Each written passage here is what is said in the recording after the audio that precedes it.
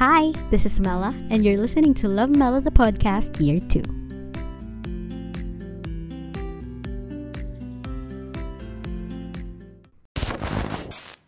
Hi guys, I'm back with the mic this time. Kasi last time tinamad ako, diba? Wala akong mic nun. Kasi nasa kama na ako nun. Tapos, nag-charge kasi ako ng laptop nun. So, ayoko naman gamitin habang nag-charge that time. Kahit ngayon, habang ginagamit ko yung laptop, nag-charge. Pero that time, tamad lang talaga ako.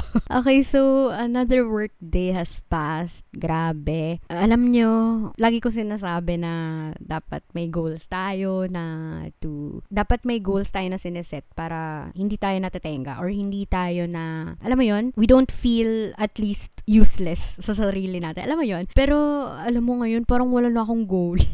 Ang goal ko na lang everyday is matulog. Matapos yung day, makapag-YouTube, hindi masyado Netflix. Hindi ako masyado makidrama ngayon eh. Mag-YouTube, manood ng kung ano-anong content. Like whatever my YouTube algo recommends. Go, sige. Basta TXT yan. Tapos, speaking of TXT, alam nyo ba guys, sobrang grabe yung effect nila sa akin na every time I'm about to do something, iniisip ko, would TXT be happy if they see me doing this? Ikakatuwa ba nila if makita nilang ganito yung ginagawa ko? Matutuwa ba sila if may sungitan akong tao? Matutuwa ba sila is it something na ikakatuwa nila if makita nilang may taong gumagawa? So, every time talaga na I'm about to do something, every time gusto kong magsungit, every time gusto kong wag kumain, parang iniisip ko, gugustuhin ba ni Bomgyu na may mahal siya sa buhay na magutom or magpalipas ng gutom? Alam mo yun? Parang, it's so true every time I read something about them na when you really get into them, you're gonna feel like ang tagal mo na silang kilala. Like, super talaga. As in, when I got into them, I didn't know I'd be like this. Like, I'd be so invested in them. Like, I thought it's just gonna be a phase. Pero, oh my God, they've taken over me. Like, every day, I can't go on without listening to any of their songs. So, wala lang. Naisip ko, parang ang ganda nun, kasi ang ganda nilang gawing inspiration na kapag may gagawin ka, isipin mo na if ikakatuwa ba niya yun, if may gumawa nun. Not that kilala ka nila personally para matuwa sila if you do it. Pero ikakatuwa ba nila if may malaman silang fan nila na ginawa to? Magiging proud ba sila of you for doing this, for being their fan, if this is what you did? What would Bomgyu think of someone who would do something like this? What would Taeyeon do if he saw someone do something like this? Yung mga ganon. Alam mo, even though they're so young, their wisdom is, oh my God, hindi ko ma-explain. Especially Taeyeon, oh my God. Alam niyo ba, oh my God talaga. Like, every time I listen to him, I feel like he's not 20 years old. Para na siyang mga 35 sa mga pinagsasabi niya, as in. And I love how he's still so curious about the world, even though ang dami niya nang alam. Only shows na sobrang Gen Z siya, na ang dami niya pang gustong malaman. Sobrang open siya to learnings, open siya to working on his mistakes, on his self, on his craft. As in, so amazing lang how God made someone like him, like someone as young as him be like that already. Like, for some people, it takes them, we're not sure, a lifetime to develop, like, that certain level of wisdom. Pero siya, oh my God, I'm not even sure if he already has an ex. But even in love, yung views niya, grabe. Ay, hindi si Bomgyu pala yung nagsabi ng isang thing na yun. Pero I'm so sure in love, okay din yun mag-isip. As in, matured din yun, I'm so sure. Anyway, so, na-segue ko na naman yung TXT. Anyway, what I just wanna say na, shifting to the topic, I just wanna say na even though we always say na we wanna be alone, we don't want to depend on anyone, we don't want to be a burden to others. If magkwento ka sa kanila, ayaw mo ng ganon. So, kinikipan na lang sa sarili mo, ganyan. I think, hindi totally totoo na kaya mong mag-isa. At some point, oo. Like, hindi buong buhay mo kaya mo mag-isa. May certain time stamp. May certain time of your life lang na kaya mong mag-isa. Like, hindi mo totally masasabi na pag mag-isa ka, okay yun buo. Yung buong time na yun, okay. Kasi, the idea is, kapag mag-isa ka, di ba anong ginagawa mo? Sasabihin mo sa friends mo, oh, gusto ko mapag-isa, ganyan. Parang hindi mo na kasama sa lakad, ganyan. Pero anong gagawin mo at home? Manonood ka ng YouTube videos. Ano ba yung nasa YouTube videos? Tao, nagmumukbang, nagvo-vlog. So, kanina ka kumukuha ng happiness. Sino nag-cheer up sa'yo? Yung tao sa vlog. So, if wala yung tao na yun, wala kang pang-aliw. So, it's not totally na kaya mong pasayahin yung sarili mo. Kasi napasaya ka nung tao sa vlog. And nung tao dun sa pinapanood mo or pinapakinggan mong podcast or yung taong kumakanta sa song na pinapakinggan mo. So, we all depend on each other talaga. It's so true na no man is an island. As in, dati hindi ko siya magets kasi sabi ko, parang in the future, like recently ko lang ito naisip, sabi ko, in the future, ayoko nga mag-asawa na. Ayoko na mag-asawa dahil sa mga nangyayari sa paligid. Ayoko na alam mo kahit fiction lang yung napapanood mo, parang ayaw mo nang mag-risk na masasaktan ka na naman. Parang magkukwento ka na naman ng trauma mo, and pag nalaman nila, sasabihin nila, they won't hurt you, but ang ending, i-hurt ka rin nila in worse ways. 'Di ba? So, ayun, parang nagkaroon ng shift sa akin na ayoko na nga mag-asawa, unlike nung mga una kong episodes na feeling ko may dadating. Pero naisip ko recently, pwede tong magbago next week kasi hello, totoo yun as in hindi talaga tayo possible na hindi tayo yung person na we once used to be. Like even hours before, minutes before, like pag may tinitweet nga ako something tas i-delete ko after. Naisip ko, hindi kasi ako yun yung alter ego ko yun. It was the PMS Mela, not me. So, ayun. Where was I? So, ayun, parang naisip ko nga, in the future, I just wanna be alone in my room or in my apartment somewhere, not in Manila anymore. Syempre, yung iba sa atin plan talaga mag-migrate, 'di ba? So medyo yun din yung gusto ko kasi parang hindi mo makita yung future mo dito. May ganun akong moments, pero ayun, I don't wanna promote that masyado kasi as much as possible we want to work on our country, 'di ba? Kasi we're Filipinos, so we want to make this the better place, and yeah, it's a responsibility and hindi natin siya pwedeng basta lang iasa sa iba na porket they're moving, we won't. 'Di ba? Parang porket they're speaking up, we won't. Oh my God, as we speak, Teones is active on Weverse. Oh my God, mamaya ko na lang babasahin.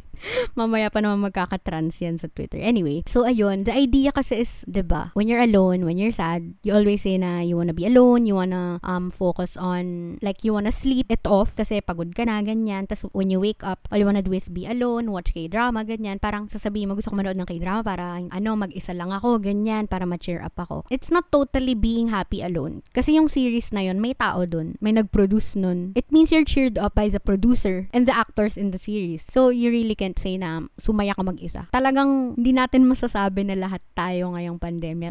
Pinasaya lang natin mga sarili natin. Inaliw lang natin sarili natin. Kasi ang daming taong nag-contribute sa pagkaaliw natin this pandemic. Like podcasts, music, series, ano pa ba? Mga vlogs, ganyan. So, sa isa't isa lang talaga tayo nagde-depend, especially nung pandemic And yeah, the pandemic wasn't expected and it's not something na we should romanticize when it happened. Pero parang it was a way na we all somehow depended on each other. Like, sobrang evident nito sa TikTok. Like, you know how when I'm on TikTok, parang lagi akong feeling ko ang close ko sa lahat ng Gen Z. Like, kasi diba sa FYP mo, even if you don't follow the person, magpapakita naman yun. Yung FYP ko, ang algo ko is Filipino humor, K-pop unboxings, TXT, BTS, and the like. So, lalo na yung Filipino humor, sobrang makaka-relate ka talaga. And yung mga entry pa dun is from Gen Z. So, feeling ko talaga it's so nice na lahat tayo nagdamayan and lahat tayo nakahanap ng home sa isa't isa kahit through an app lang. It's one of the advantages of social media na kahit pasabihin natin ang daming masamang nangyari sa social media. Like, daming haters, ang daming bashers na mga sumasayaw sa TikTok, pero ngayon gumagawa na rin sila ng TikTok. So,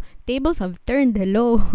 So, alam mo yun, parang it just means na we all need one another. This pandemic naman won't be solved if walang gumawa ng vaccine. Hindi naman tayo maaaliw sa mga bahay natin ng lockdown kung hindi tayo nag-usap-usap sa chat, kung hindi tayo nakinig sa music, kung hindi tayo nagbardagulan sa TikTok. Alam mo yon, parang it's nice to be alone and independent, especially if introvert ka, but when you're alone, what do you actually do? Do you actually stare at nothing all day? I know we all stare at nothing at some point sa araw natin, pero hindi siya all day.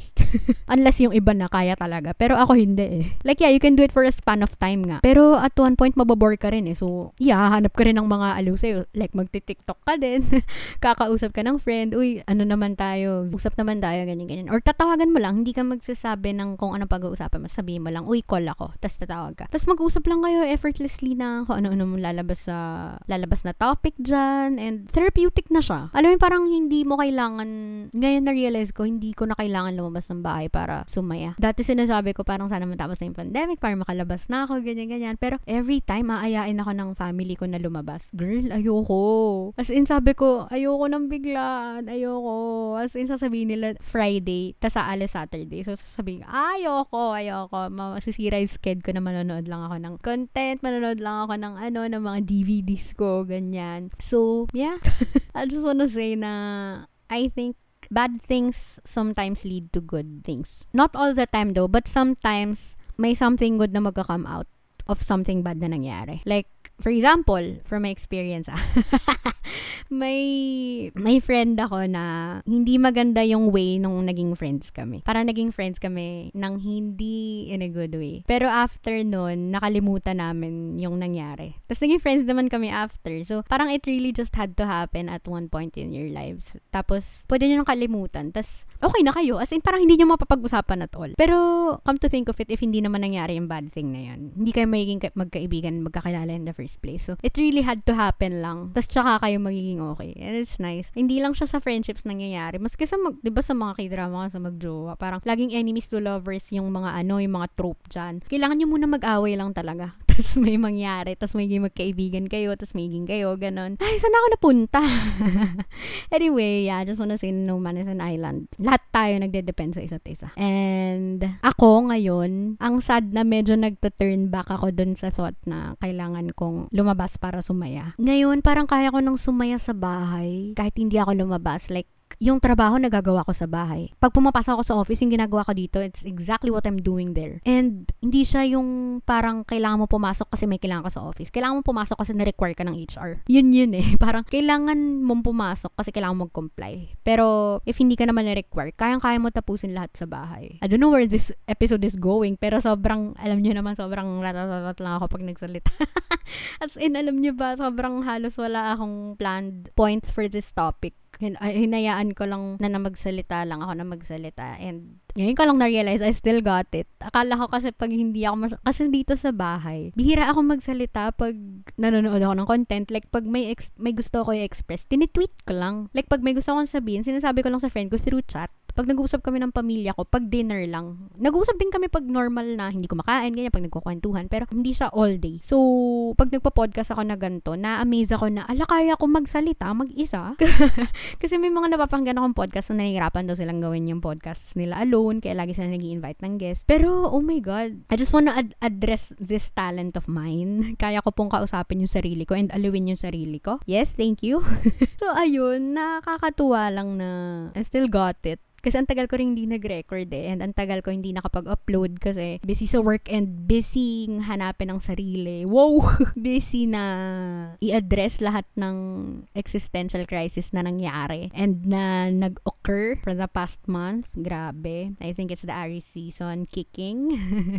Grabe. Tapos, ayun, conclusion. We all need one another. Hindi mo man siya mahanap sa romantic partner, which is okay. Kasi society lang naman na kailangan mo magka-partner eh. Pero possible naman din na hindi ka talaga magkaroon hanggang sa mamatay ka. Wow, sa mamatay ka. Possible naman na hanggang sa huling hininga mo, wala talagang magmahal sa'yo romantically. Pero I believe may magmamahal sa'yo platonically and yung love na nabibigay sa'yo ng family mo. And if wala, you can love yourself and find joy in your parasocial relationships.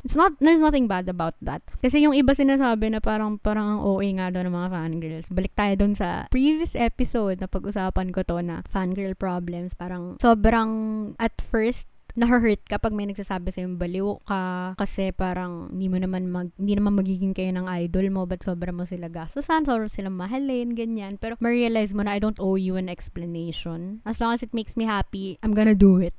Parang like what I said, lagi ko tong reiterate sa utak ko, do your thing. Just do your thing. It doesn't have to make sense to anybody else. And as long as you're not harming anyone or harming the rights of anyone, you do you know, and as long as your beliefs don't harm the rights of anyone. And yeah, so ayun lang naman, maikli na naman yung episode kasi nagugutom ako eh. Siguro kaya ako wala masyadong masabi, no, kasi gutom ako. Part talaga yun ng gutom, yung halos hindi na nag-work yung brain mo. So guys, eat Eat on time.